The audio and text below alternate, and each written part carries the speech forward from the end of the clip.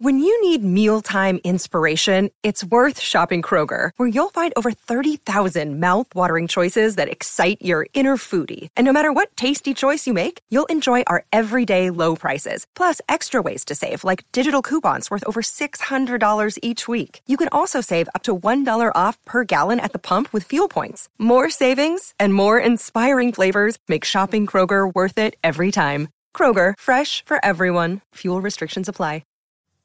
So I'm going to start in a second. Let me take a breath. And Jess, do you have a pen in your hand? Do I have a pen? I have like 10 pens around me. I'm at my desk. Well, no, you do that thing where you clicking? like, no, he does it with his fingers. You know like how? Twist. Yeah. But I wasn't holding one. Okay. Well, good. Okay. So should we add a question about control issues, Justin? No, I'm kidding. Here's the thing. She knows too many of my quirks. Well, that's as it should be, and vice versa. Okay, here we go.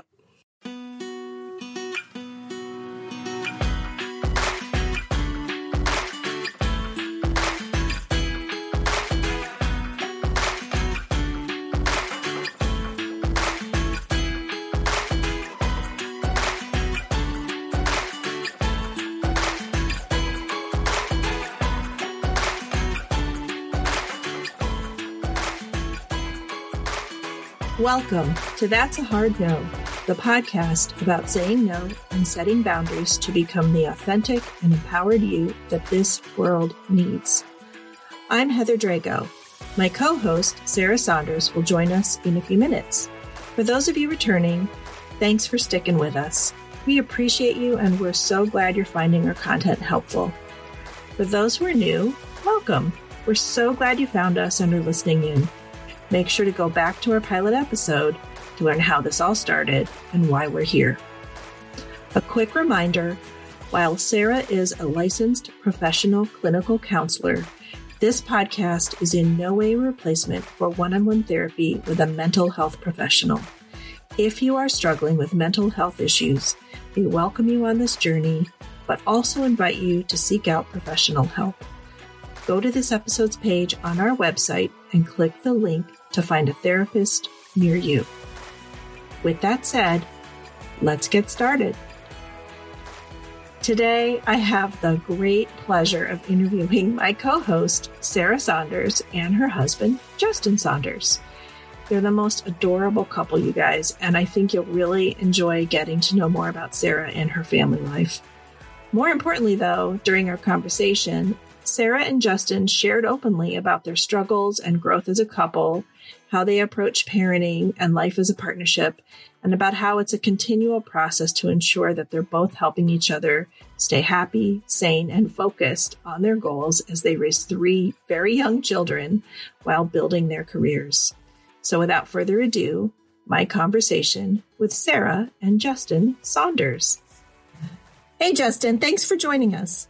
Yeah, thank you for having me. Hi, babe.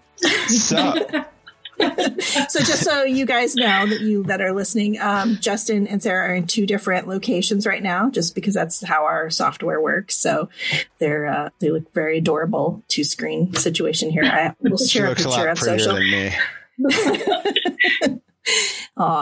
Okay. So Justin, tell us a little bit about yourself, what you do for a living, what you're passionate about, what you do in your free time, if you have any, with your 3 little ones. I am a partner with a recruiting firm based out of Independence. I've been there for about 10 years. Last 2.5 years as a partner there. So it's been going well. Passions, family and my career, and that's really all I have time for. And that's, to me, what's most important. I think you can tie in. I like to exercise. I like to eat. I'm a big fan of sports, Browns, Buckeyes. Yeah, boating in the summertime when there's no COVID. Yeah. When you're allowed to be around other people. Mm-hmm. We don't really have free time. Yeah. I was telling somebody the other day at work, and someone without kids, and It's like I wake up in the morning and I really enjoy getting up with the boys, and helping them eat, not helping them eat, but making them breakfast and hanging out with them, just seeing them. And then I go to work and I'm at work, I don't know, babe, what, 10, 11, 12 hours a day. Yeah. And then I get home, right around 6 o'clock so I can be with the boys, see them one more time, eat dinner, bathe them, put them to bed. And especially now when the older boys are not loving bedtime, by the time we get them down, it's 8:30, 9. I remember those days. That's rough. Yeah. And then you're just exhausted. Right. And at that point, then I go down to work out from 9:15 to 10:15. And then I'll take a shower and in bed by 11. I mean, there's no free time right now. But I love it. I mean, it's controlled chaos and it works for me. And one of the things that I have to mention is, as Justin was sharing, and ladies specifically, like, he's very hands-on when he is home.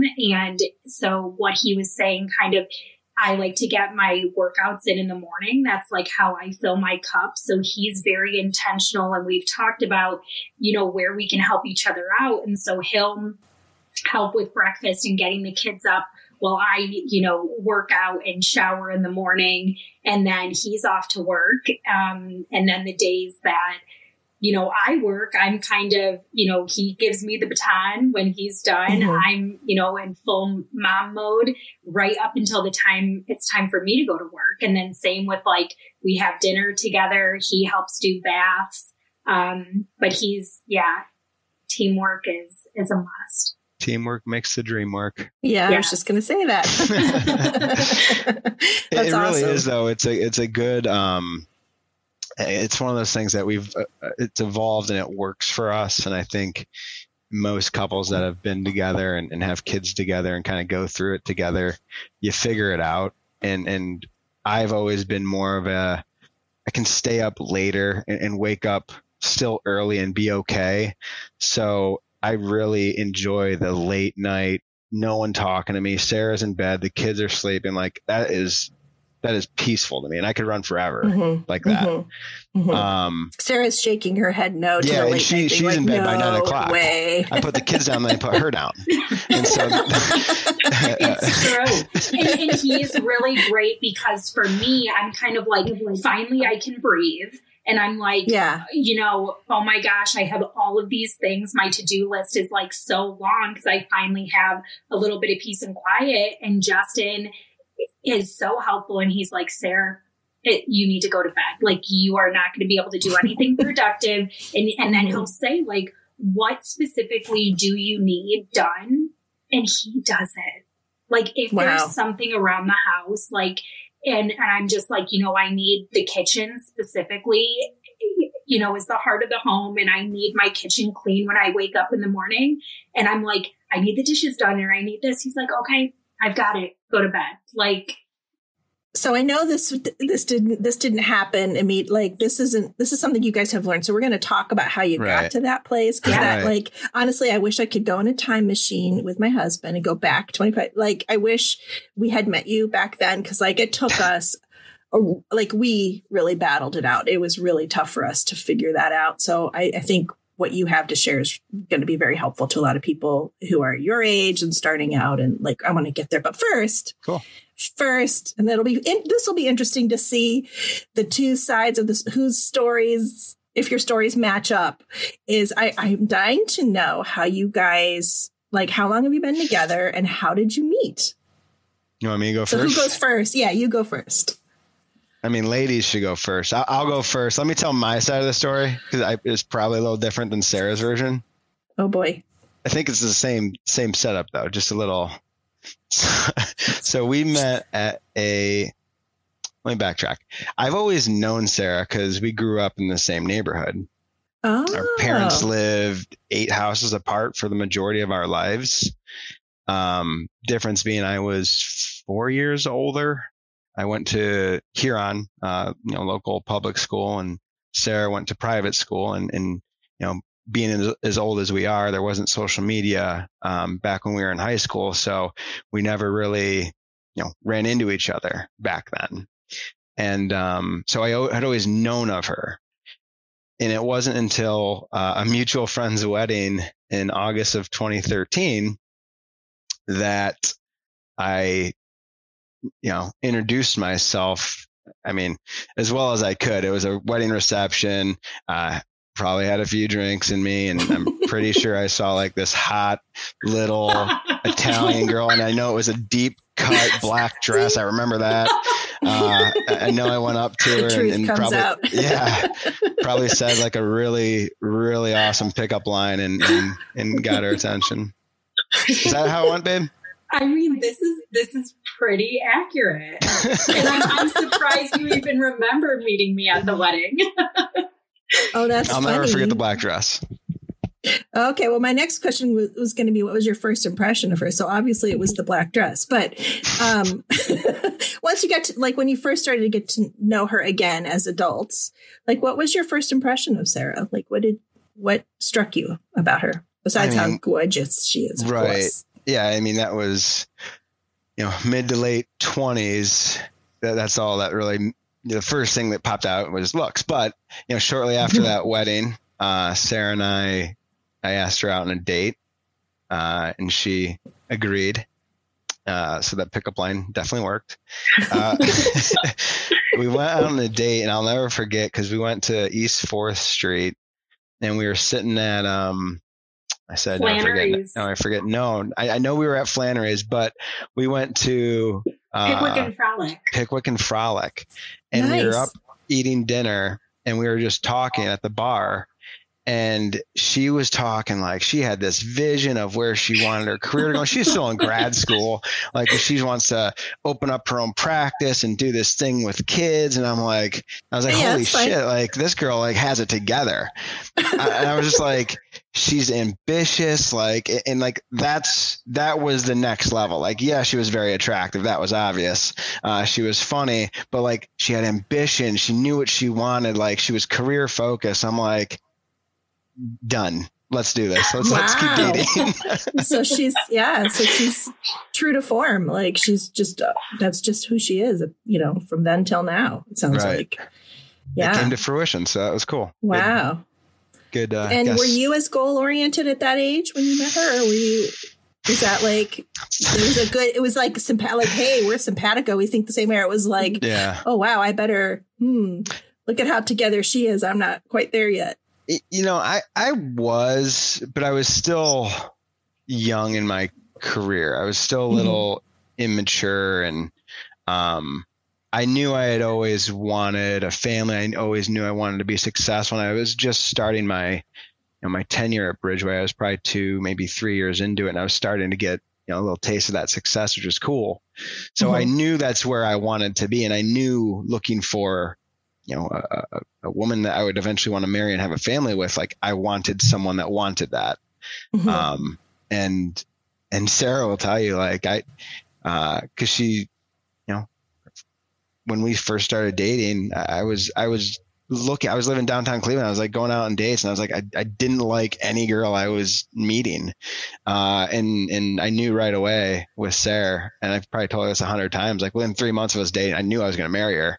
But wow. Yeah. To appease the social aspect of it, I had to wait 11 months before I proposed. When you know. When I met my husband, we actually met in my mother's kitchen. This is a kind of a funny story. We met in my mother's kitchen. He worked for the kitchen and bathroom modeling company for a house that she bought a money pit, and it needed help. And I had been out the night before. I was hungover. I looked horrible, smelled like smoke, raccoon eyes. He was hilarious and cute, and it was literally love at first sight. And within a month, like, I knew it wasn't love at first sight. It was like knowing at first sight. Like, it was just like there was this electricity and connection. And within a month or two, like, we pretty much knew, like, that was it. Yeah. So sometimes you just know. Right.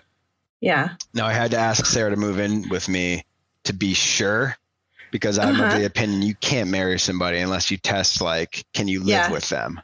Yeah. Which was a huge thing for me because I always had this narrative in my head, like, you don't move in until you're married type of thing. Yeah. But I do want to say, Justin, would you share our first road trip together when we went to, we traveled? Do you want to kind of preface I don't know what details you want me to go to, but what I recall of it was we were 3 months into dating at this point.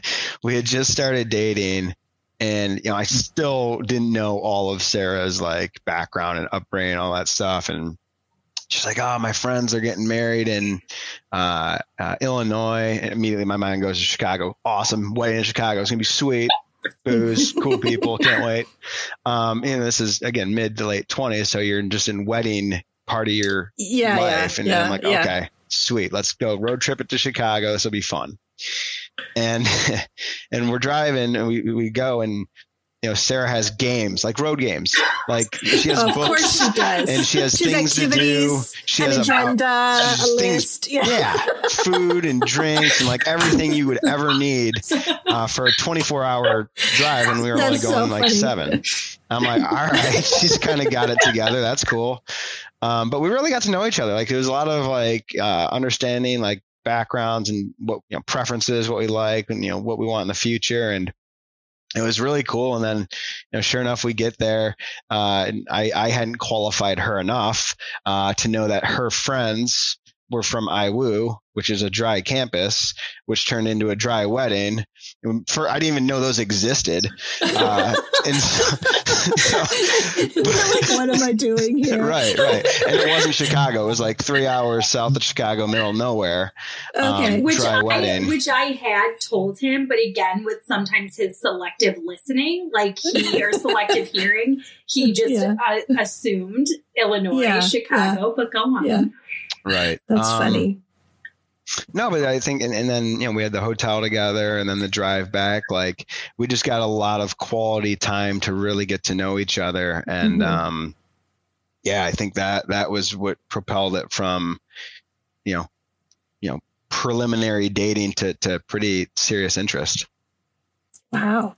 And I will say, part of that, and I'm someone that when I have my eye on something, like I'm a researcher and I want to gather information. And I knew very early on, just like Justin, I was like, I had dated and not a lot, but because I was very meticulous, I was looking for something. And I just remember it was on that road trip specifically that I had certain questions that I wanted to kind of hear his take on, because I'm someone that, to be honest, I don't want to waste my time. My time is valuable. Right. And so I was like, is this something? Is he someone that, could be the one? And I will just never forget. I mean, Jess, I think probably 5 out of those 7 hours, like we didn't even have music on. Like we honestly were just in conversation, and it was just so natural and effortless. And I might have asked some questions that I remember him kind of being like, really? Like, how many kids do I want? We're 3 months in, type of thing. But I learned a lot about, his family and where he came from. And I just had such a new appreciation for, of course, I've always thought he's been beautiful, but just who he was as a person and his values in the core of him. I love this idea. I'm imagining like cruise director Sarah, like ahead of time, like planning activities, and like, you're so goal oriented, obviously. Like, okay, here's what I want to know. Here's the questions I'm going to ask. We're going to devise a game around this. Like, I love that. You're a very strategic person, and like, you just have goals and I love that. Like, even in your personal life, you're like, okay, is this a person I really want to get to know, invest more time in? So yeah. It worked. It was very nostalgic for me because my mom used to play games when we do road trips when we were kids. So I was like, all right, sweet. Road trip games. Let's do it. That's great. That's and great. Snacks. And snacks. I love snacks. The way to a man's heart. Like, I think it's it says a lot about you too, Justin, that you were like into it. Like you wanted to get to know her, you know what I mean? And like you were learning about her as much as she was learning about you. So right. I think that's cool. So, since that time, you guys have had an eventful relationship. I mean, to say the least, right? And you got married, you bought a home, you started a family. Sarah, you went to graduate school. You're both building your careers. I mean, that's a lot in a short amount of time. So I wanted to talk about that for a minute and how, and after this, we're going to get to kind of like how you've gotten to where you are now as far as your partnership. But like in the beginning, as you were going through all this, like how did all of that cause conflict or tension in your relationship? Or did it? Or were you guys always like team? I think there's a honeymoon phase for every relationship. That over time you'll have your peaks and valleys, and we've certainly had those. We're not without fault for sure.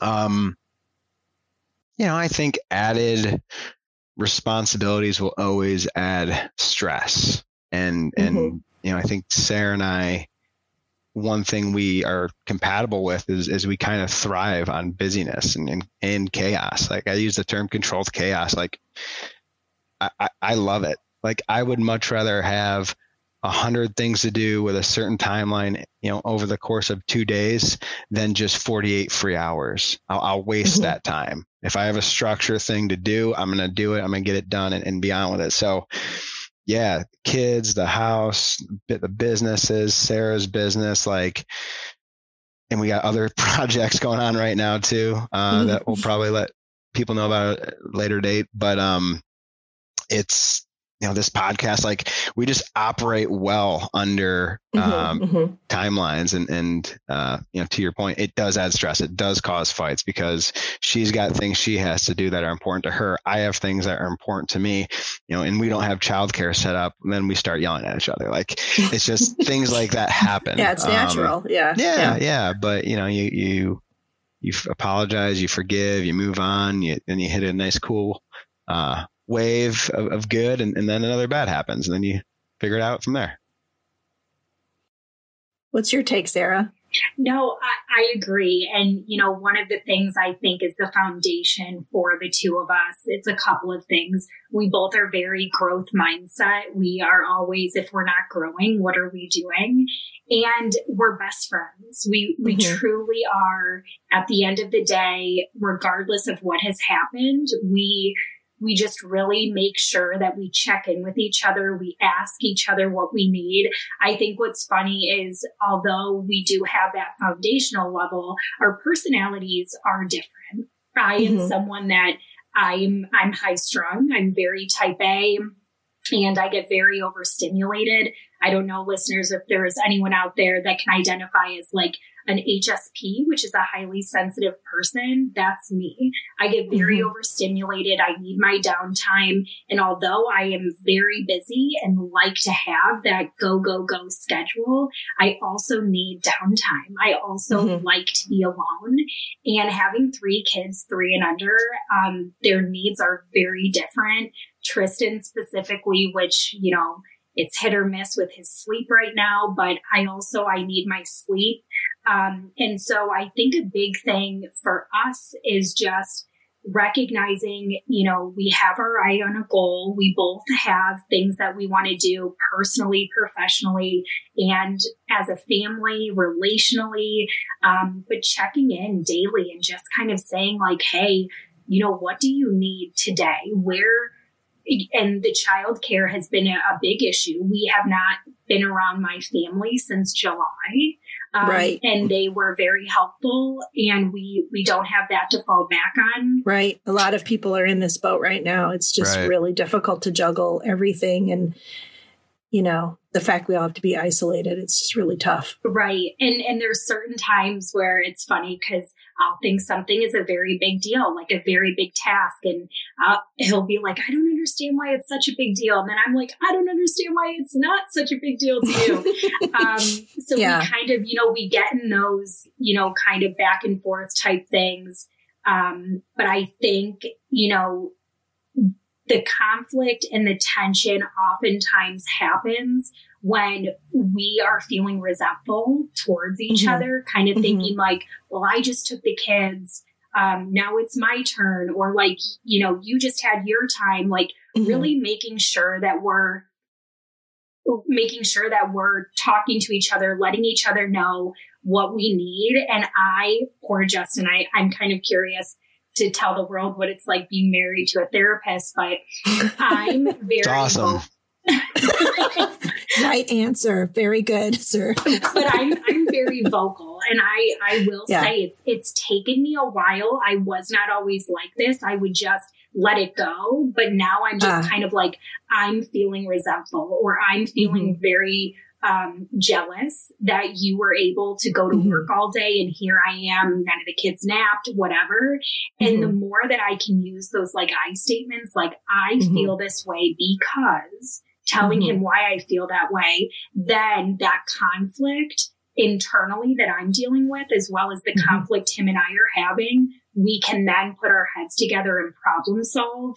And he gets a better understanding as to why maybe I lashed out, or, you know, because he'll just be like, he'll get home and I give him, we kind of joke about this. It was cute last night, but he got home and it being a Friday, I had the kids all day on Monday, work Tuesday, Wednesday, Thursday, slammed with sessions. And then Friday, I was home solo with the kids and I gave him my leftovers. Like I was exhausted. Yeah. I was burnt out.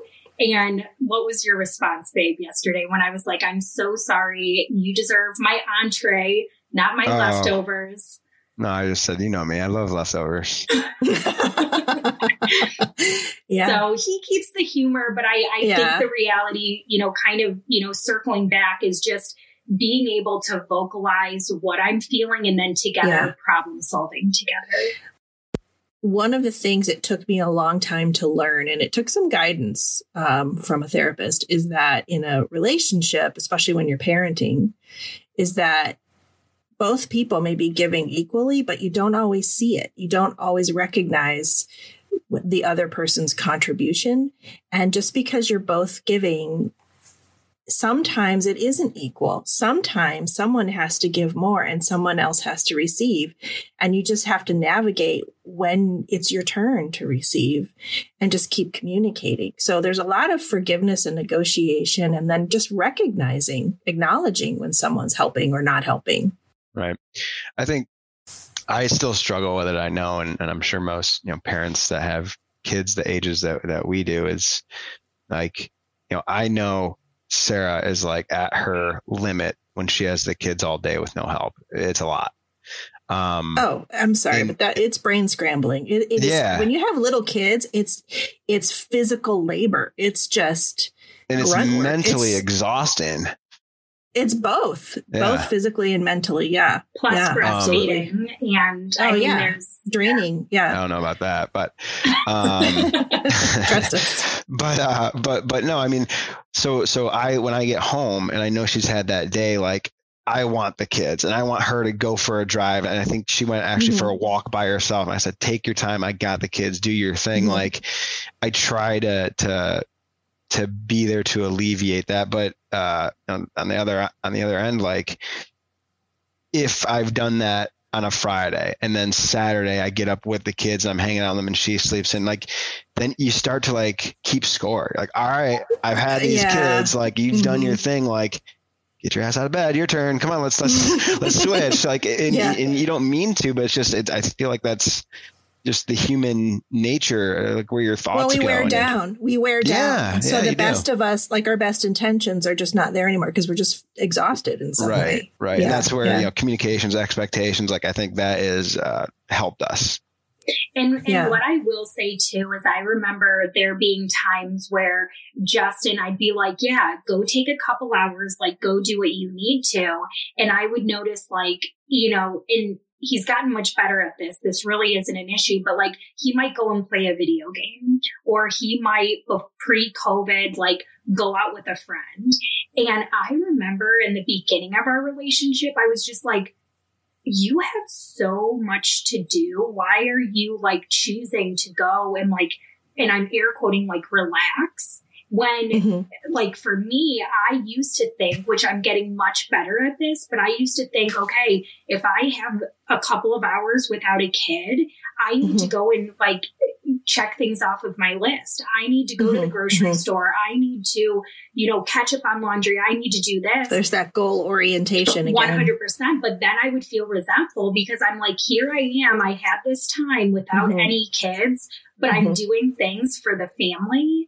And so Justin's really helped me recognize, and, personal development that I've been doing is that being like using those hours just for me. Like being able to just go for a solo walk outside, listening to my body and asking myself, what do I need right now? While he's watching the kids, do I need to take a nap?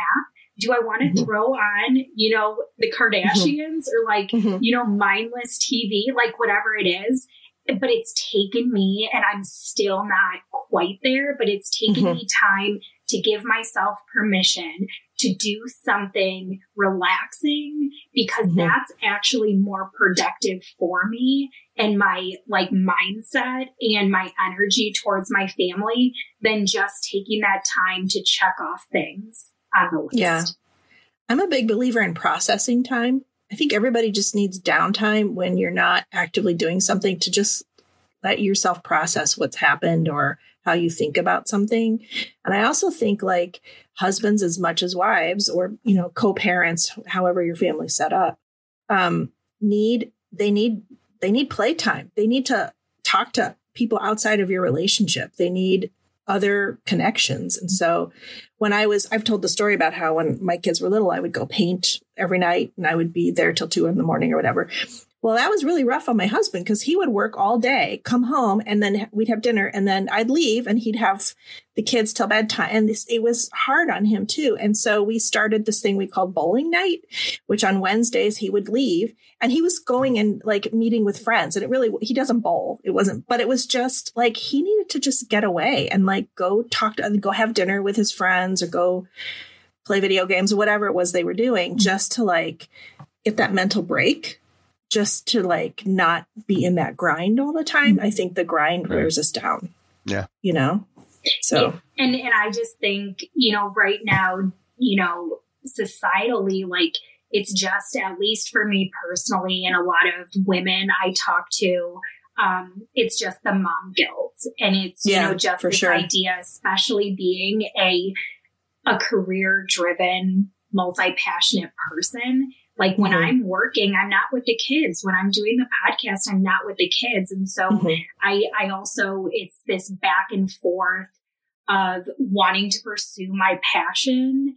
And I know that it is life-giving. And for those of you stay-at-home moms out there, God bless your heart. I tried it for 6 months with one, and I couldn't do it. Like it's just, I think some people truly, they're made for that, and that is their calling. It's not for me. But I have a lot of mom guilt that comes in with that. I think moms can't win. I think society puts all kinds of expectations on moms. And I kind of hate the term working mom, because all moms are working moms. It's just a different kind of work. I mean, it's exhausting one way or the other, however you're trying to do it. And you're made to feel bad if you don't have a career, and you're made to feel bad if you do. There's just like no winning in terms of other people's eyes. And so that's when, what other people think goes out the door or out the window. Like just, you have to do what's right for your family and for yourself. So I will say that's one thing, like marriage and having kids is taught, like, oh my God, I have so much respect for women and stay-at-home moms and like things that they do and what they go through. Like, I ignorant to it before I went through it. And I think most guys are. And I remember always thinking like, who needs 12 weeks off? Like, that's ridiculous. That's a long time. Until you're the sleep deprived person. I'm like, geez. Yeah. And we're like, Sarah, take 6 months. And that was too much, but, I mean, just being pregnant is hard work. Being pregnant is hard work. Breastfeeding is hard work.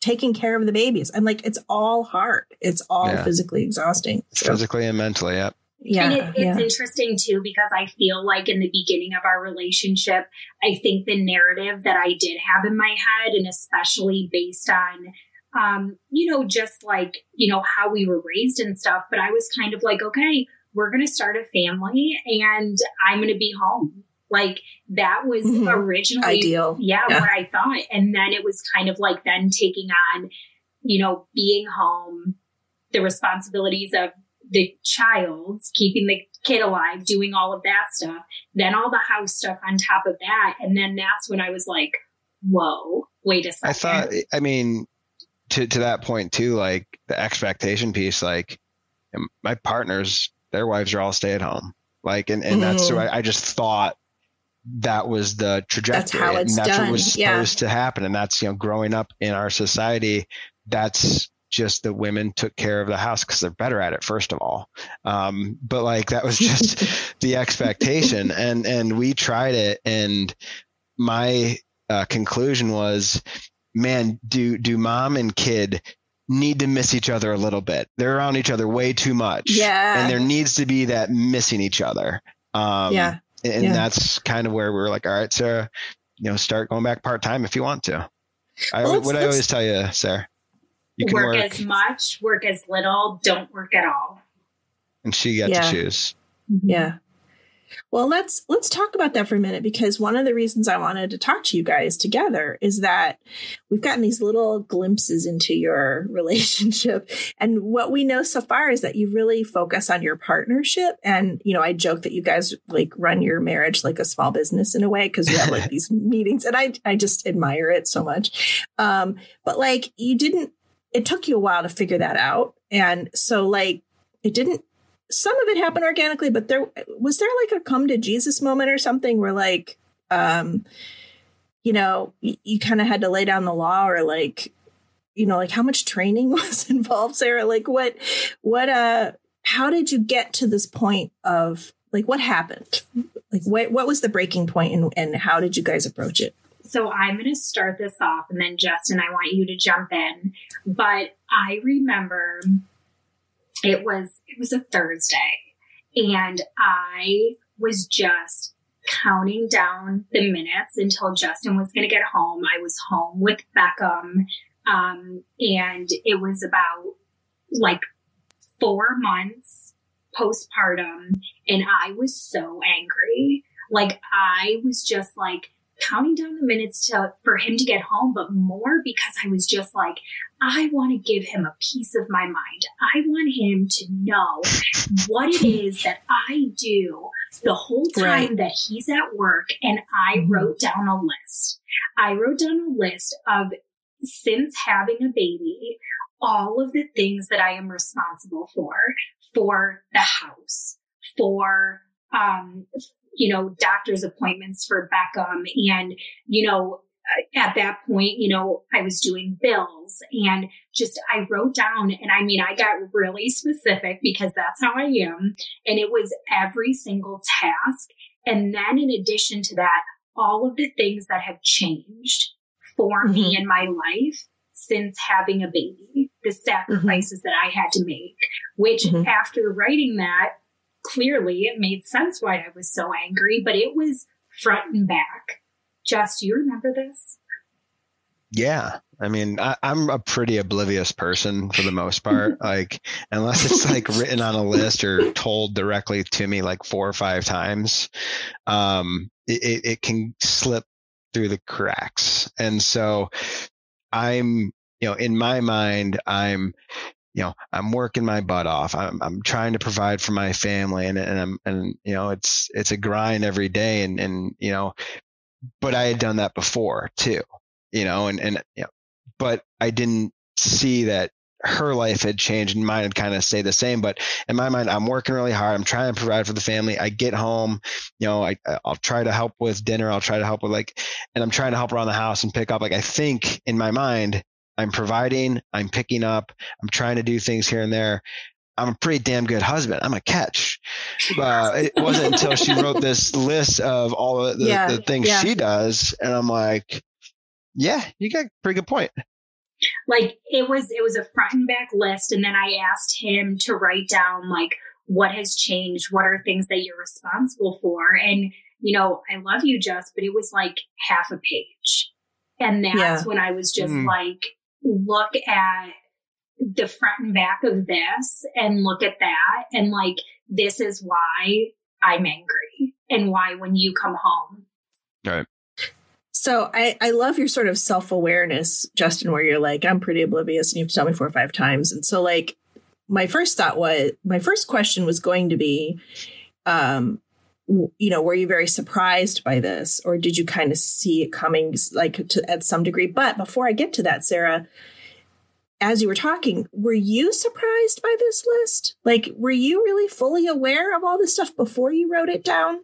Or once you wrote it all down and you thought you saw all the things you gave up and all the things you had to add to your list, I mean, were you kind of surprised when you saw that? Or did you already kind of know all that? I was surprised to write it down because I'm such a visual person. It was all floating in my head. Yeah. And I knew that I was feeling resentful and I knew that I was feeling angry and jealous. But I was like, where is all of this coming from? Because I have all of the things. I have a husband who's providing. I have a beautiful, healthy baby. And I have the choice, which I know many people don't. I had the choice whether or not I worked or not. Like, it wasn't something I had to do. So, and it's hard to feel bad when you like almost feel guilty, like I should be grateful for what I have. Exactly. And so that's where I was like, where is this disconnect? Why am I feeling these? And I tell people, you can feel however you want to feel, but these were some negative feelings that were impacting our relationship. And so writing that down, I was just like, wow, this isn't actually what I want to be doing. It's a visual sign of overwhelm. Absolutely. I mean, you're looking at all the things you're drowning in and you're like, whoa. Yeah. And so, Justin, were you very surprised by the list? Were you aware of all those things? Kind of like at some kind of level, kind of not really, but kind of aware? Or were you just totally blindsided? Not blindsided. Sarah's got a really bad poker face when it comes to hiding her emotions. I knew there was something noodling in her brain, and I knew it wasn't great. Yeah. So I wasn't surprised that something was coming. I knew I was probably in trouble. Ask her how she was doing. Like, I'm fine. I'm like, all right, not fine.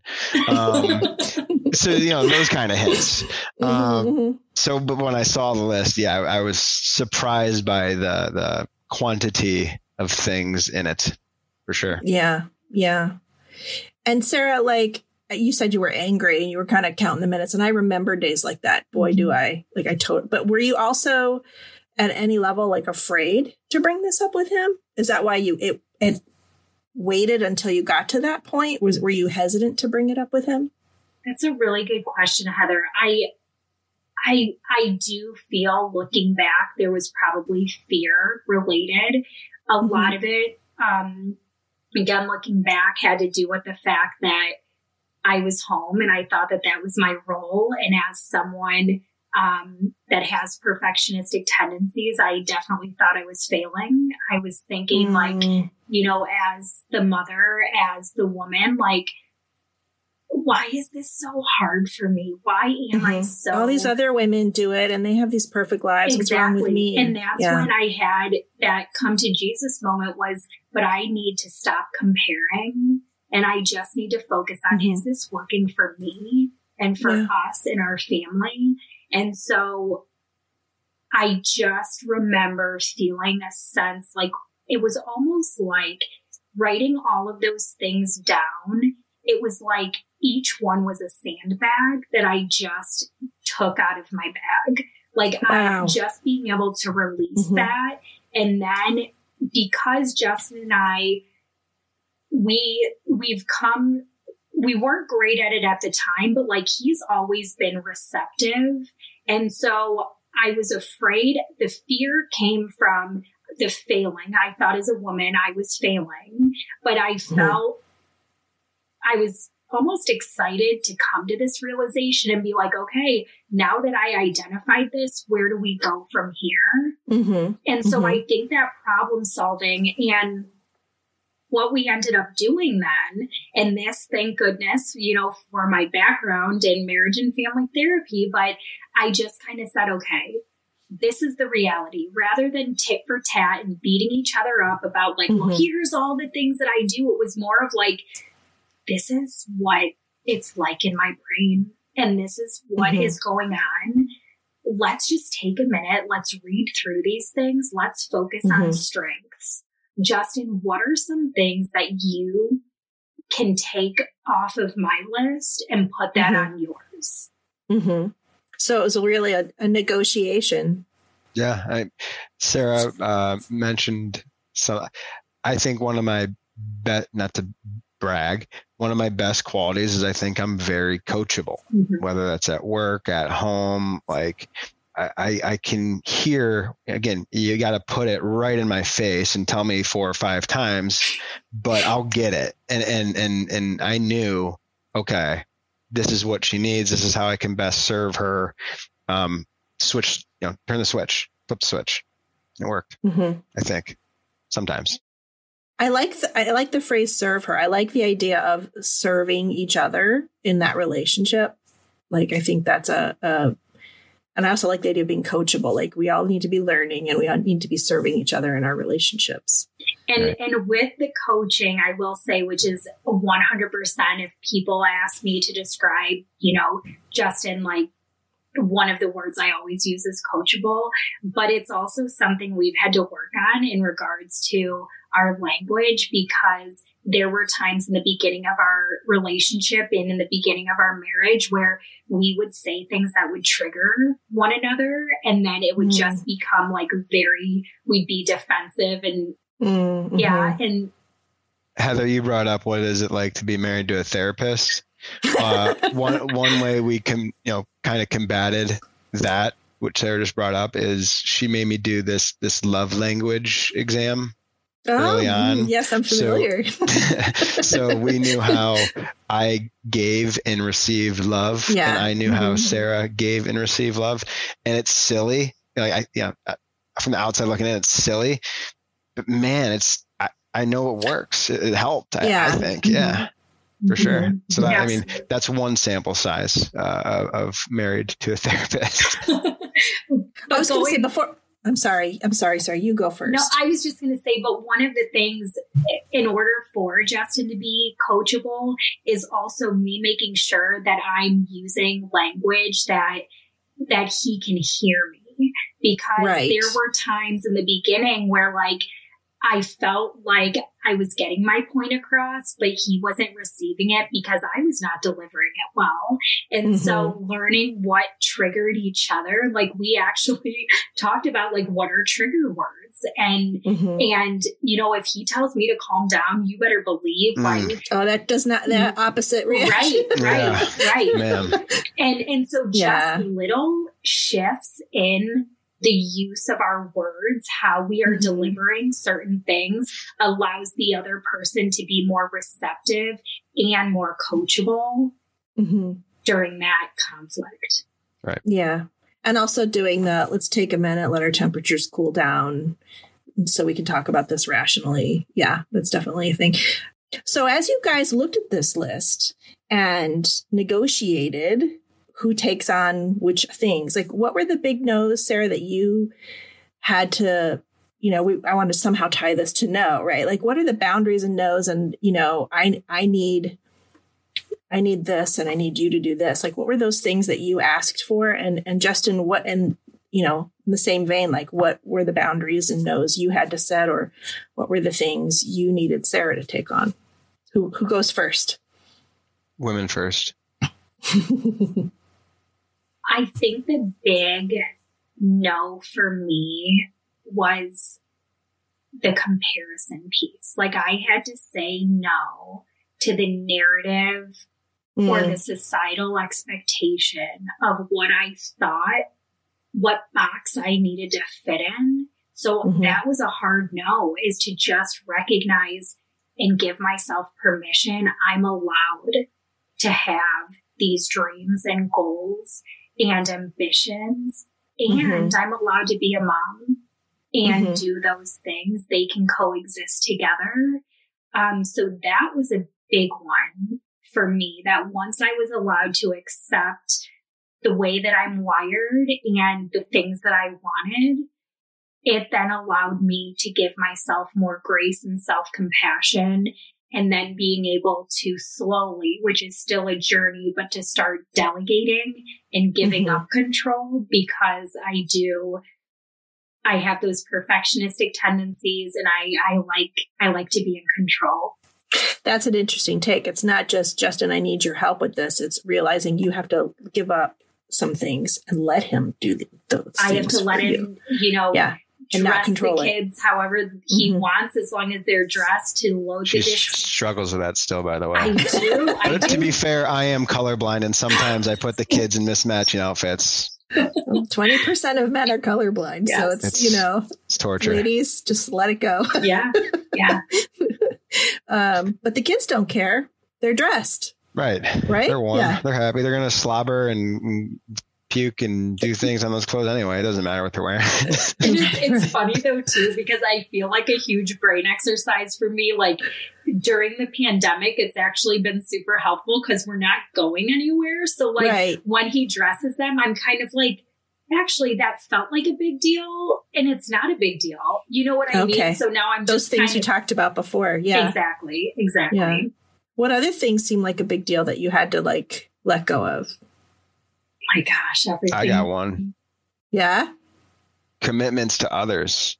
And it kind of goes into what my, you'd ask like what my no or what kind of boundary I had set, like these kind of tie in together. But like, for me, it was saying no to myself. Like I had to put my own, what I wanted to do. I had to get a workout in, have to get these goals at work, which obviously I don't want to, compromise that because that provides our income. But like, you're in a marriage, you're in a partnership. I have a new child that I'm responsible for. Like, I have to kind of shift my thinking and put me third.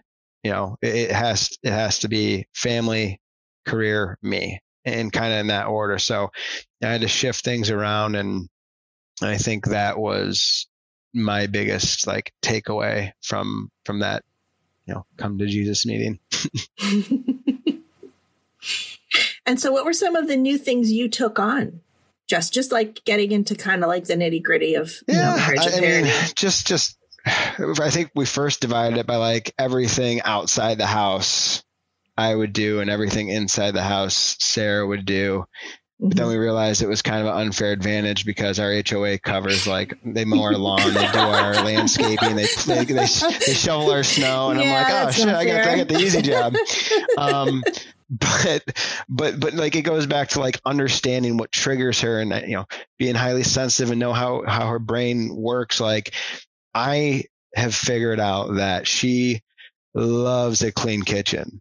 Like, she'll kiss me and like make moves on me if the kitchen's clean. Yeah. And so, gentlemen, it's a sexy thing when you clean the kitchen. It just really is. Yeah. Load the dishwasher. Yeah. And so like, I've always made it my thing. Like, before I go to bed, I'll throw my AirPods in, listen to a podcast, listen to music. I'll knock out dishes. I'll sweep the floor. I'll put things away. I'll clean the living room. Like, if she's lucky, I'll do laundry, which she lets me, she lets me fold. I'm not allowed to wash because I don't really know how.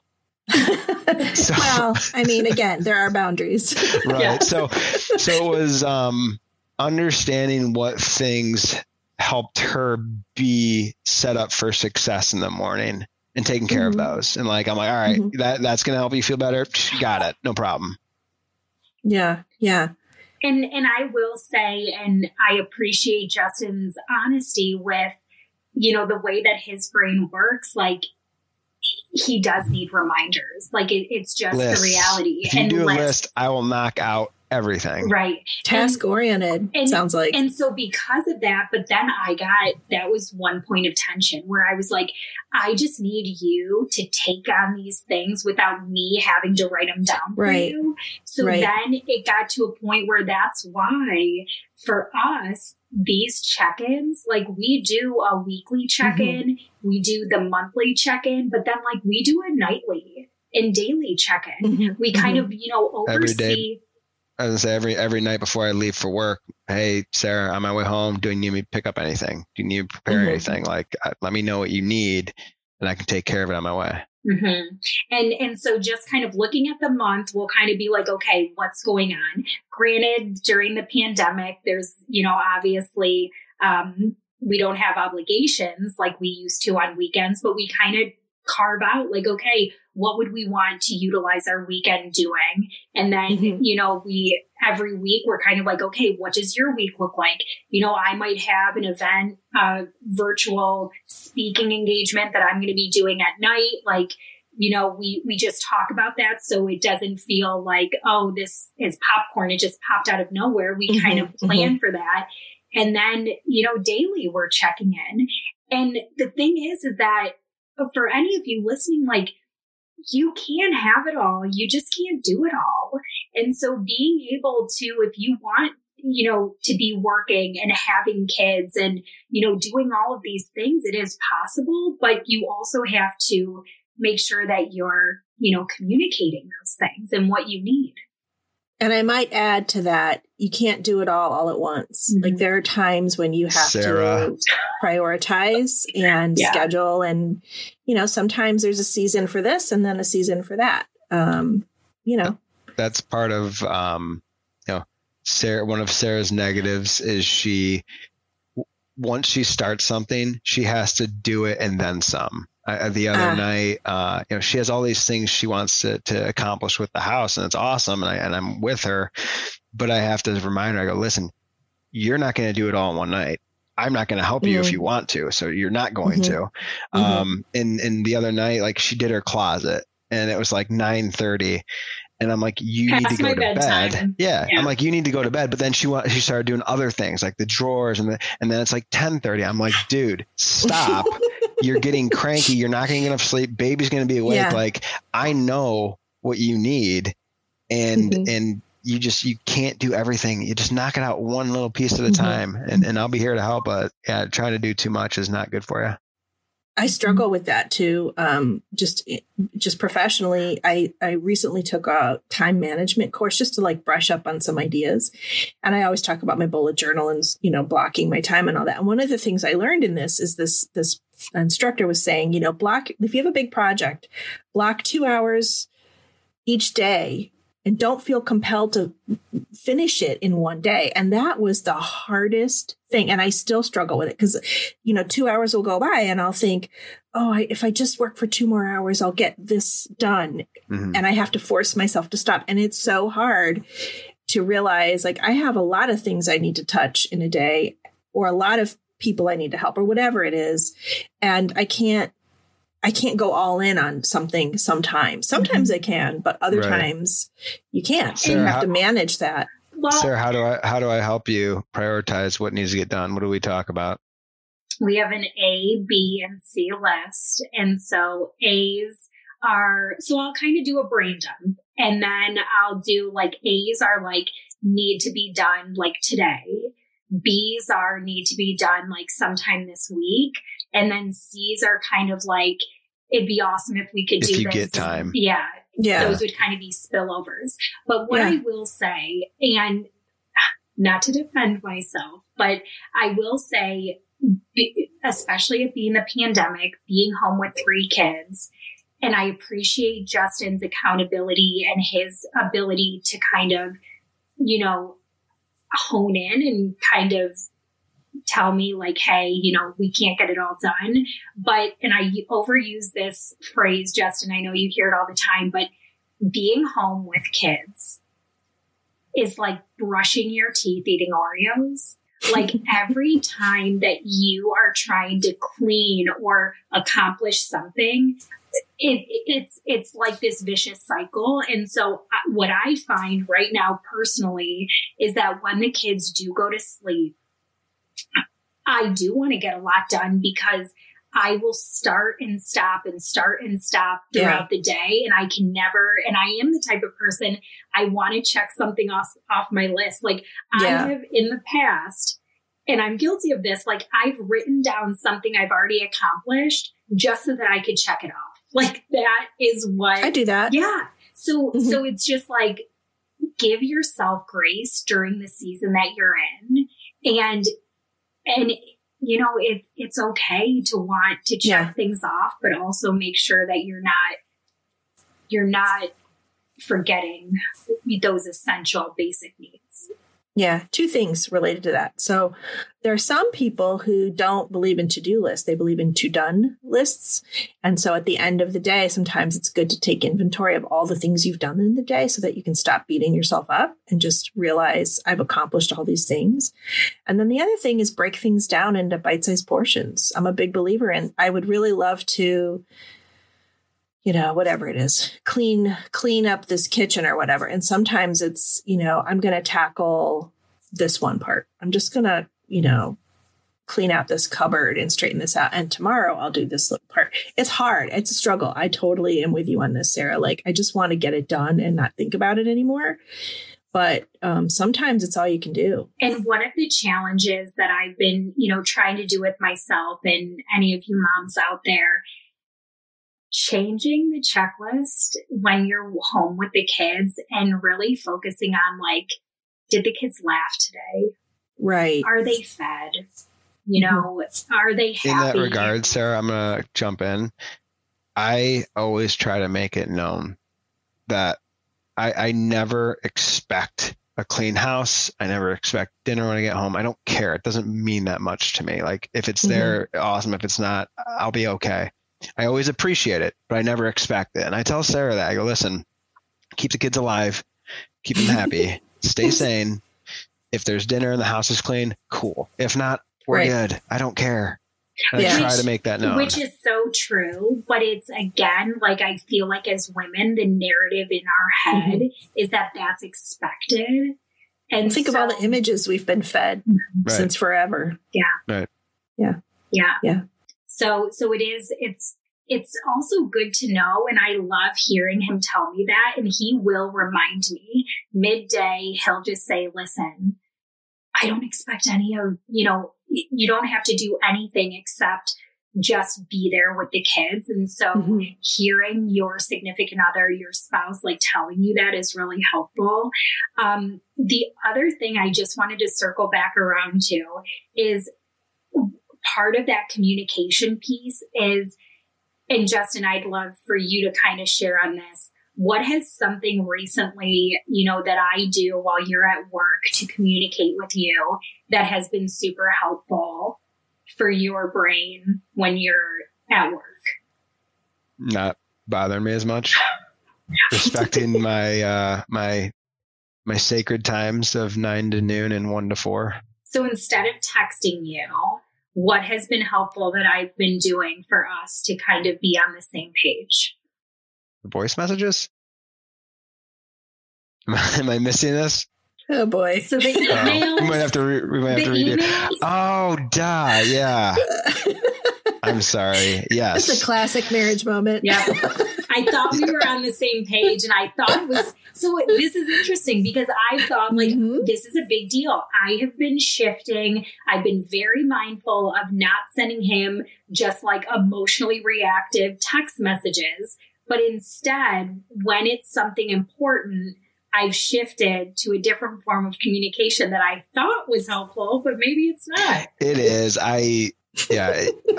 We've done a lot of different things. I don't like to respond to text. I bet if you look at our text history, for every 3,000 words Sarah has written over the years, I've probably written 6.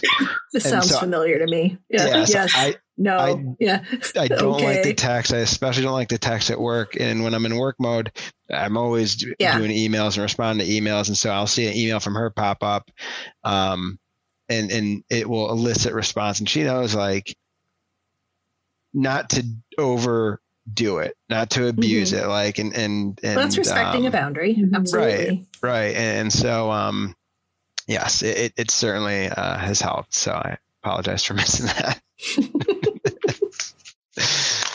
We have a lot of conversations on many topics. This is true. It's all good. It's all good. So let's, I think we've talked a lot about, your marriage and your partnership together, but I want to learn a little more about you, Justin. So, we just, even in this conversation and, through, since we started the podcast, we've talked a lot about how boundaries and saying no can be very hard for women in particular, just because we're always told to be givers and caretakers and things like that. But like, is this something you've struggled with in your life? Are we wrong in thinking it's harder for us as women? Or do you feel like this, yes, it is a women's primarily issue, or is it a universal thing? I don't think it could be that broad. I mean, I think it's an individual thing. Yeah. I mean, Sarah could probably tell you better, but like, I don't think I struggle. Like, if I know saying no to one thing will cause something more important to be better off in my life, no problem. I can flip a switch like that. Like it and that's just me. I'm not saying that's normal. I'm not saying that's all guys. I tend to think guys are more like dogs and don't have the capacity to think far enough in advance to understand the outcomes of what they're doing. But like, that's just me. Like, no, it's not hard for me to say no if I know it's going to make something else better. That's more important. So you focus on the why, the goal of like how this impacts what I'm going after. And so what kinds of boundaries have you set around your work or life outside of your marriage that, you know, that have helped you accomplish your goals? Or, I mean,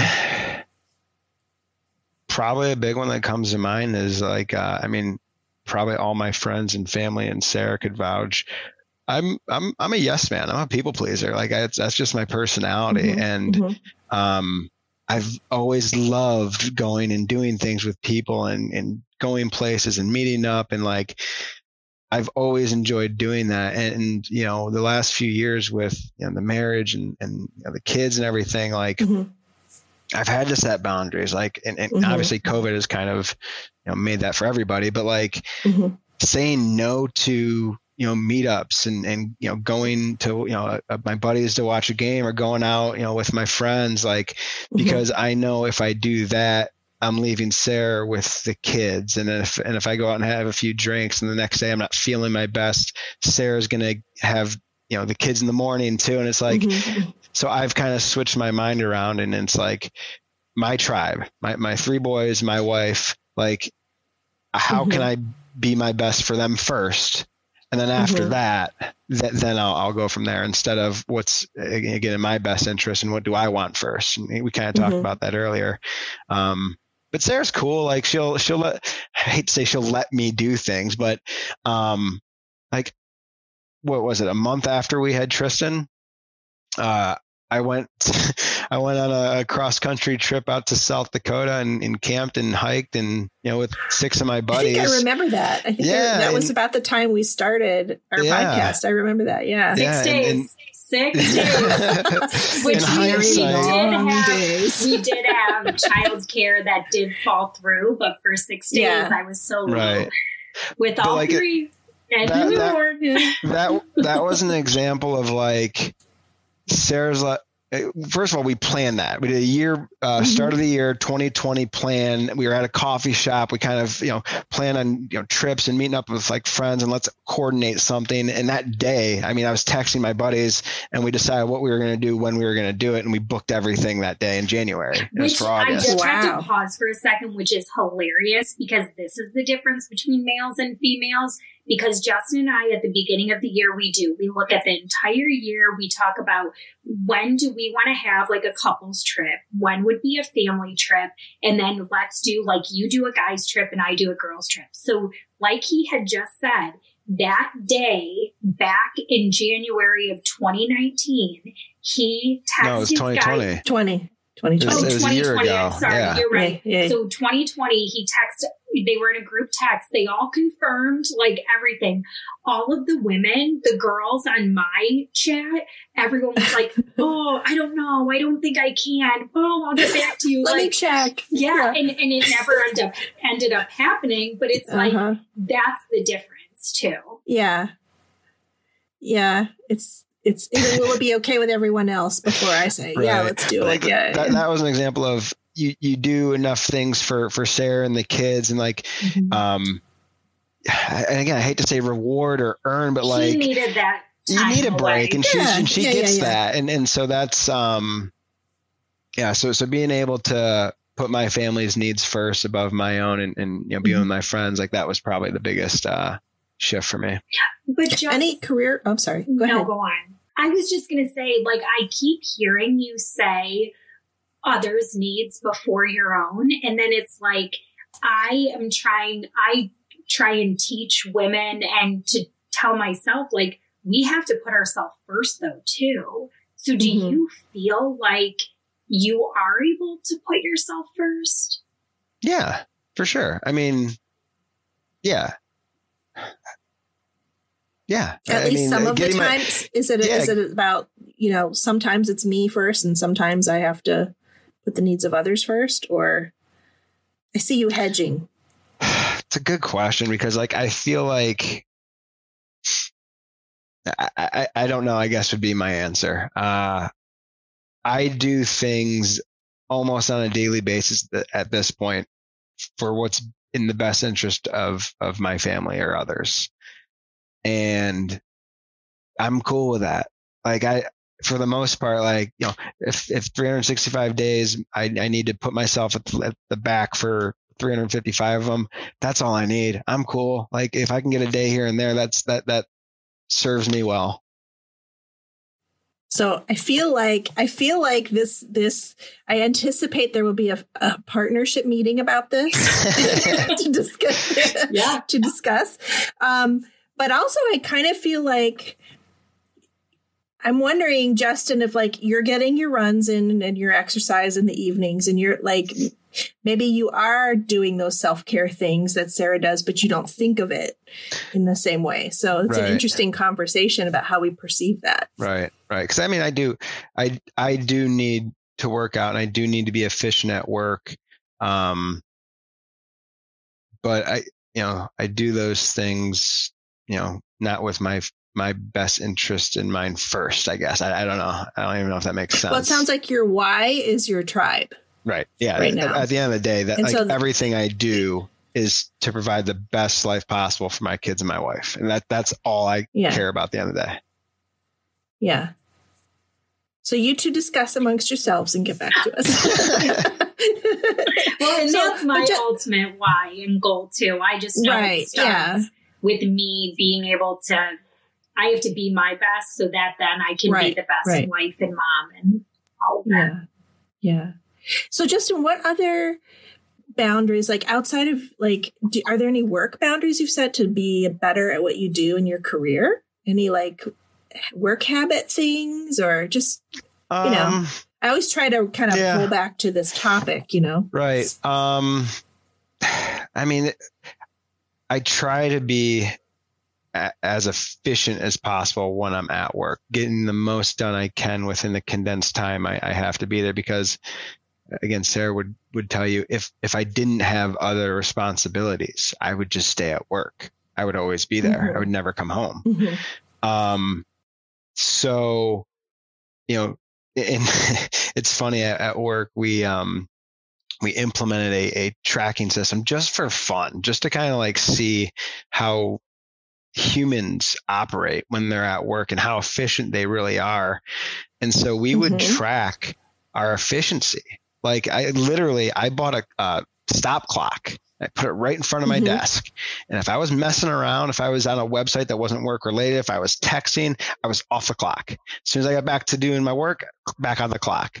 And I want to say like, if I'm at work for 10 hours and I'm factoring in an hour of lunch too, which sometimes I'll work through and sometimes I won't. But like if I'm at work 10 hours and I know I'm on this efficiency clock, like, and I'm getting after it, 84% efficient is a hell of a day. Like I'm at brain pop and I'd gotten after it and I was very focused on that. And it just made me think like, as human beings, like how much do we screw around at work? Like I knew I was micromanaging myself to such an intense level and I was still only 84% efficient. Like what are these other, when I'm not doing that, am I 71%? Am I 62%? Could I be working 3 days a week instead of 5 days a week at a higher efficiency level? So like that is maybe how I put a boundary around myself. Like, am I maximizing my efficiency? And I get so micro in that, I think it almost became obsessive for a little while. I don't use it right now, but maybe I should, because maybe I'm not being efficient. I started doing something similar a couple of years ago. I use a timekeeping system that we use to track all our, billable client hours. Right. And so I set up a project called Heather's Time. And then the tasks within that are all verbs. So there's like building for building the business, learning, organizing, reacting, living for when I'm doing non-work related things. And those are all unbillable things. And so if I'm not working on a client project, I'm tracking time in that Heather's Time thing. And then at the end of the week, I get this report and it tells me how much of my time was billable percentage wise, how much time did I spend? And so like when my kids were a little bit younger, like a lot of time was eaten up with like their doctor's appointments and school meetings and all that kind of stuff. And like, it's interesting. It helps me measure how efficient am I being. So I'm a big believer in data. Right. And I do have to mention, I can't help it, but I also think it's so important. And Justin, you brought up a really good point, is that it's different. Like if you didn't have a family, right? Like you would be working like a ton. But I think what's important to recognize too, as parents that, are working, taking, and it only has to be 5 or 10 minutes, but taking little brain breaks throughout that efficiency day, because when you come home, you have another job. And so I think for me, and especially again, one of the things as a working mom, like I have childcare and during just the days that I work. So I am trying to just how many clients can I see during the times that I have childcare? But then what I forget is I need to be breathing. I need to be taking a couple of minutes here and there, because when I get home, I want to be present with them and not giving them and my husband my leftovers. So I think there needs to be a balance with that as well. Yeah. There's been a lot of research around taking breaks and like stopping something, like when you get stuck and letting your brain kind of autopilot percolate on it for a while. And there's also studies about interruptions. So every time you get interrupted and you have to reset and go back to something, it takes, there's like 15 to 20 minutes before your brain can focus again. So we just kind of have to be mindful about our habits at work. And, I think, 80, I'm surprised your top number is 85%. I feel like that's like crazy high. Like, crazy. Honestly, by the way, that wasn't that's crazy. That's not my average number. That's like my best number. My average is probably 77%. And that's me like being very diligent and knowing like I'm trying to get after it. I still think that's an amazing number, because I just think like you're a human being. Like you have to be able to like take a drink of water and go to the bathroom. But isn't it like, wild? You know like, what I mean? If you think about it, we're probably, if you're not measuring yourself like that, 30, 40% efficient at work. Like it can get that way, because you can get lost. You can get lost in what you're doing and not realize it. Yeah. Yeah. This makes me want to get my timer on Monday. It's in my drawer still. We'll compare numbers at the end of the week. Right. So let's stay on the topic of work for a minute, because you're a recruiter and you interview a lot of people for a living, I assume. Yeah. And, there's a lot of people right now who've lost their jobs or looking for work. So I just kind of wanted to ask, for those who are looking for work or considering making a career change, can we pick your brain a little bit about, about do's and don'ts? You can try. So I'll clarify it a little bit. It's sure a little bit different than I think maybe what you might be picturing. So what we do in our little niche of the world is I recruit employed people that aren't really looking to make a move. I see. So companies, specifically medical device, biotech, pharma companies, will retain me to go fill manager, director level positions that they want the best of the best, and they'll pay premium dollar for me to go get those people from their competitors. I see. So it's probably a little different, but like you're talking to high level people. Yeah. I mean, there's staffing and recruiting, and there's different variations of it. So what we do is we're always working in negative unemployment sectors. Even when this COVID thing happened, and there was a ban on elective procedures, the med device industry that I work in got hammered, furloughs and layoffs and, hiring freezes and things I had not seen in my 10 years of being there. I had gotten in right after the recession of 09 and 10. And so everything had only gone up and it was only good. So this was the first hiccup. But, because we have to find our way to these negative unemployment sectors, because that's where we do our billing, I would find, I'd go in the diagnostic world and where companies were making testing systems for COVID, and the demand was there. Or I'd find clients that make devices for hospital beds. The demand was there. So it's, if you have questions, I could probably answer some things, but it's just a little bit different. I think sometimes recruiting gets all lumped together into one world. Yeah. Yeah. So you're not looking at hundreds of resumes and things like that. No, in fact, the people we go after usually don't even have resumes put together.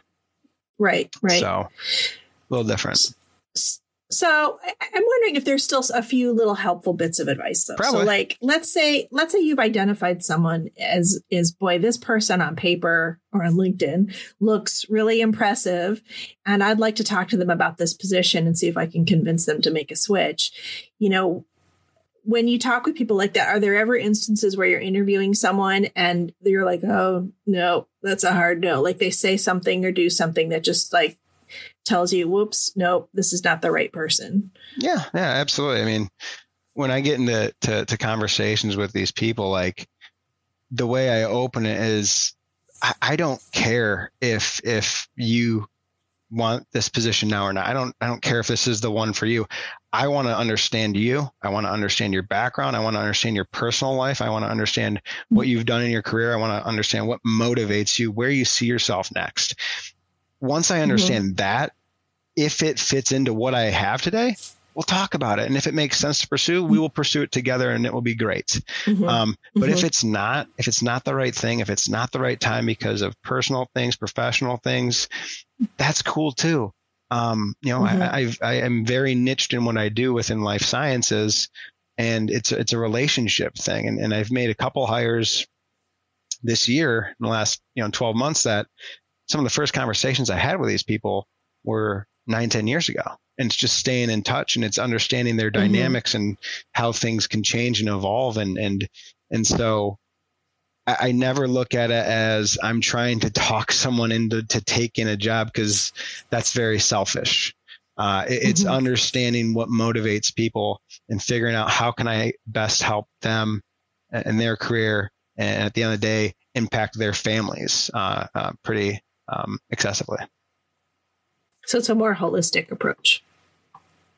Yeah, that's a good way to put it. The whole person. Right. Yeah. So are there any,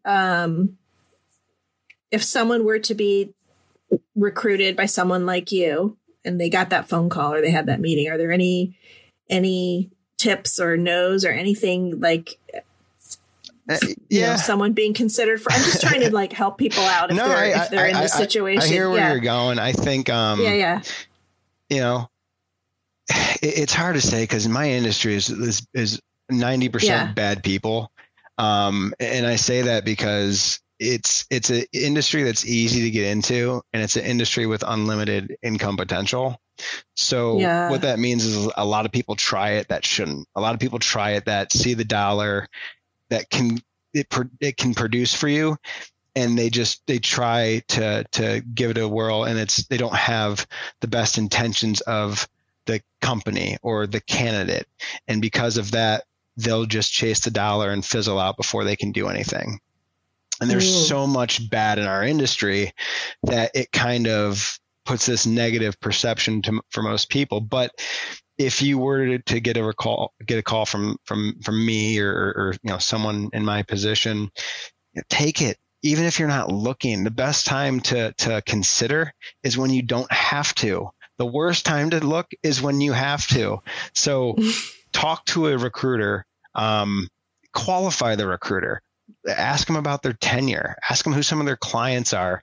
I commit to good recruiters are with the same company or the same firm for a long time. There's probably not a dollar amount you could get me to leave my company. I take that back. if you want to pay me $10 million a year, I'd have to consider. But you know, and obviously I'm joking, but like the recruiters that are bad, you can only be bad for so long before, you know, our company, before we would cut you. Because we don't want to take that loss on it, and we know it's not a good fit. So we would move on within a few months. And if you are talking to a recruiter and you qualify them a little bit and they've had 4 or 5 jobs in 3-4 years, big red flag. They've been with one company for 10 years and they've had some good success. It's a pretty good sign that person knows what they're doing. So I would say take a call, qualify the recruiter, and see if they got the chops. That's great advice. Really, really good insight. To be really honest, I've been approached by recruiters in the past and I just said, no, not interested. Like didn't even take the call. So that's really interesting. So I appreciate that. All right. So let's go back to Sarah for a minute. Please. We'd love to get the inside scoop since we're still getting to know her. So we've gotten to know her pretty well over the past several months, but tell us something about her that we don't know already. Something about Sarah. Are you bracing yourself? We don't know. I'm trying to think. She's not competitive at all. Like at all. Is this sarcasm? No. And it totally, oh, really? It totally goes against me because I'm like ultra competitive. And I remember I invited her up to my office when we were first dating. You remember this, Sarah? Yeah. And I'm like, you want to play darts? Dartboard in the office. And I'm like, all right. And I've been playing a lot of darts at that point. Like I'm pretty good. And I'm like, I'm going to smoke her. And I start out and like, I'm throwing like really good darts and she's like cheering me on. I'm like, what are you doing? Like, why are you cheering? She's like, I want you to do good. And then she goes out there and like, doesn't, I'm like, are you kidding me? Like, you wouldn't know that because she's so motivated and she's so driven. Yeah. But what you do know is she's so compassionate and cares so much for others that she wants everybody to be successful. It's a cool quality. Yeah. I certainly don't have that to that extent. I've seen bits and pieces of that, but it's nice to hear you confirm that. You're so nice, Sarah. You're such a nice person. But honestly, it is collaboration over competition. And that's just how I feel like, and especially why I'm so passionate about helping women is it's like babes supporting babes. And I'm an open book and I want to share as much as I can in what's worked for me and hoping that it can help someone else. And I just feel like there's so much abundance in the world. There's so many people to help. And I just want everyone to, reach for, their best. And I love helping people get to that. And I'm not competitive when it comes to those things at all. That's so adorable. Anything else you want to share? Nothing's popping off right now. I'm surprised that you are not, and I'm just going to be calling myself out on this, geography.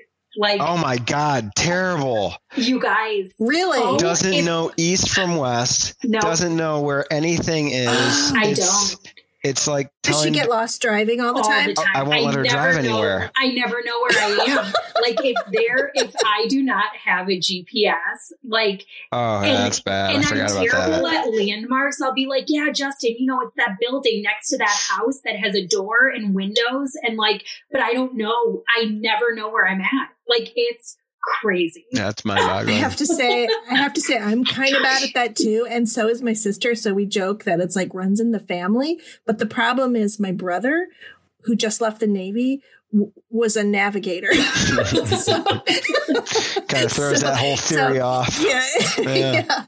So, yeah. Anyway. Yeah. So, well, this has been great. Is there anything else about your partnership, as parents, as a couple that we didn't touch on that you want to touch on? I mean, it's funny because I can tie it into recruiting too. I always tell companies and candidates like good hires and bad hires happen when expectations are aligned or misaligned. I think that's a perfect parallel to marriage. set expectations. Make sure your spouse knows the expectation, because if they don't know what you're expecting, you don't know what they're expecting, someone's going to be unhappy. And again, it goes back to my job. If a company has goals and expectations that they don't ever clarify to a candidate, and they get into a job and all of a sudden like, oh shit, like there's going to be a miss, someone's going to be mad. And so I would say set expectations with one another, reasonable expectations with each other, and do it with some frequency. Well, and kind of adding to that, we're not mind readers, and there's so many times where I'm like, he should know what I'm thinking, but the reality is that he doesn't. And so right. I wouldn't necessarily, I hear what you're saying in regards to the expectations, but I just feel like it's just keeping open communication and ongoing and taking it honestly, like day by day. And that's why we do so many check-ins, because it's awesome. And we'll give each other fist bump, high five, whatever. Like that Kisses. worked. Kisses. That worked for that day or that week or that season. But guess what? We got to go back to the drawing plan or help me out. We got a drawing board. Thank you. We have to go back to the drawing board and figure out what do we need right now. And it might look different than what was working before, but that's okay. You just have to continue to, tweak things and, communicate about what you need during different seasons.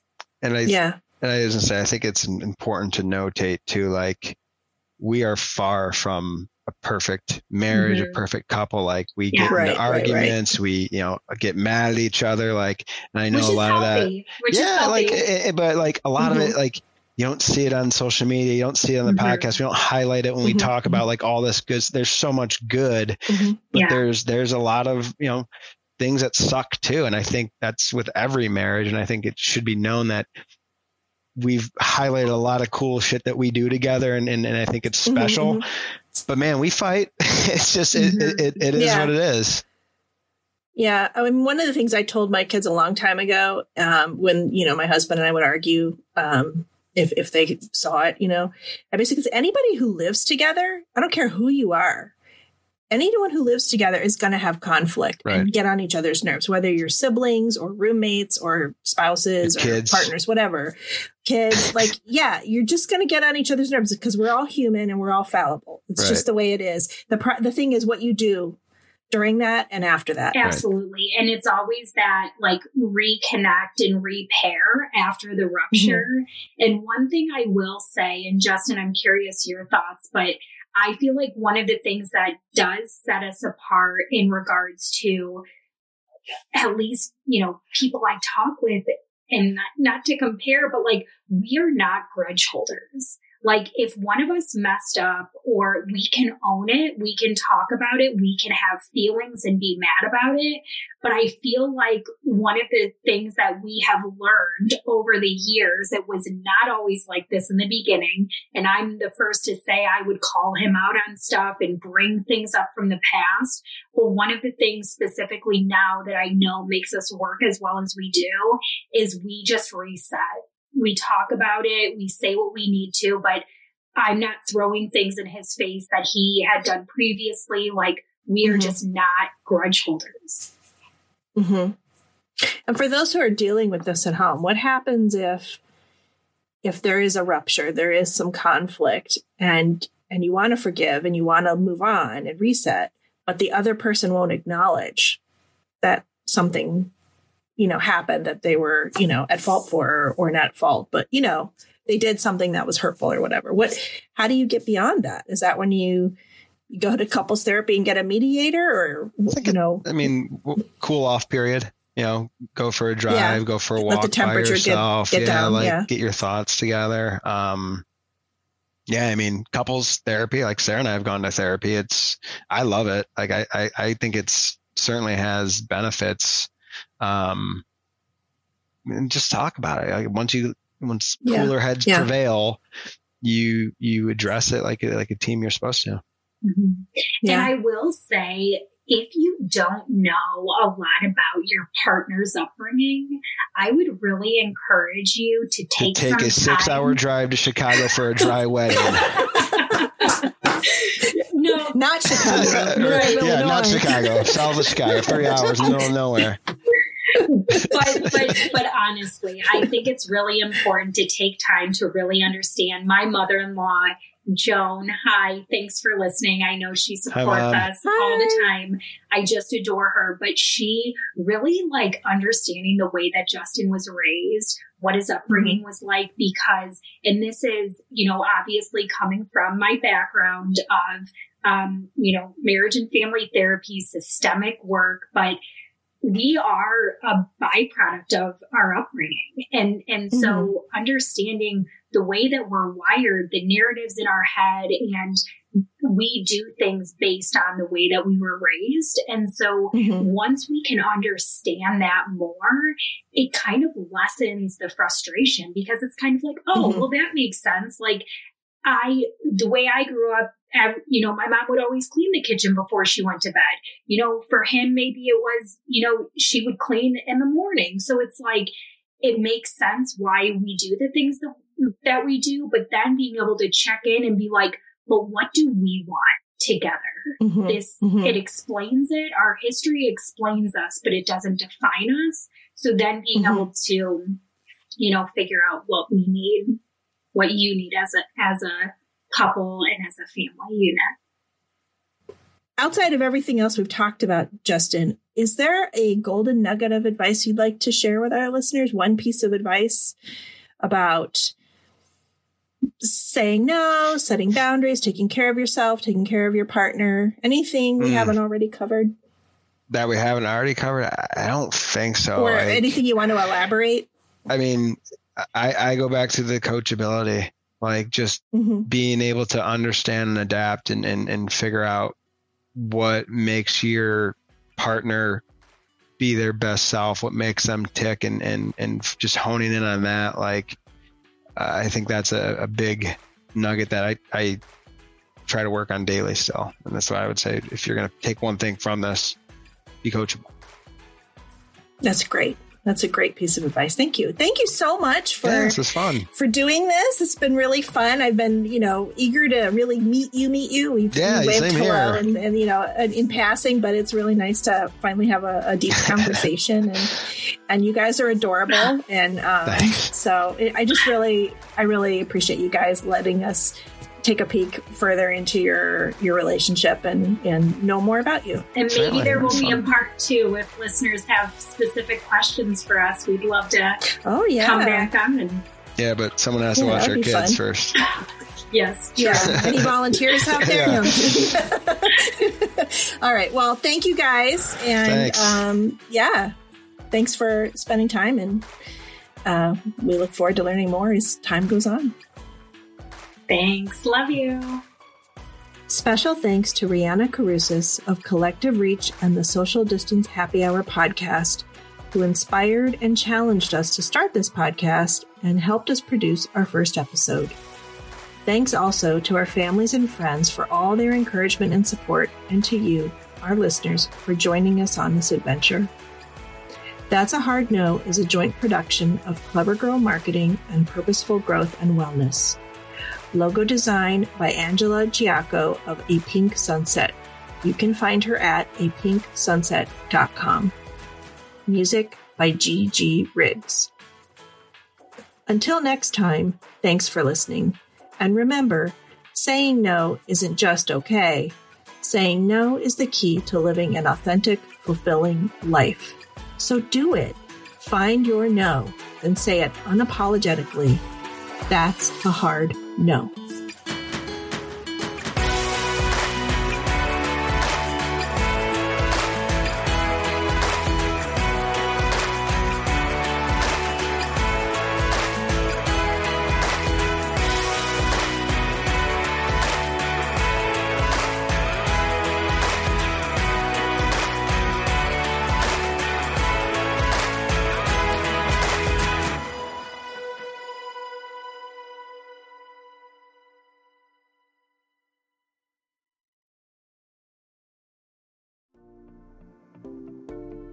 Welcome to the Bravery Academy. My name is Emma Ferris and I'm your host. This podcast is crafted to share the stories of courageous individuals who've overcome adversity and found the courage to live their best lives. We'll explore the science of well-being, courage and connection, and interview top thought leaders, game changers, and survivors. And it's from these stories that we learn what resilience is, how to heal, how to recover, and how to be brave.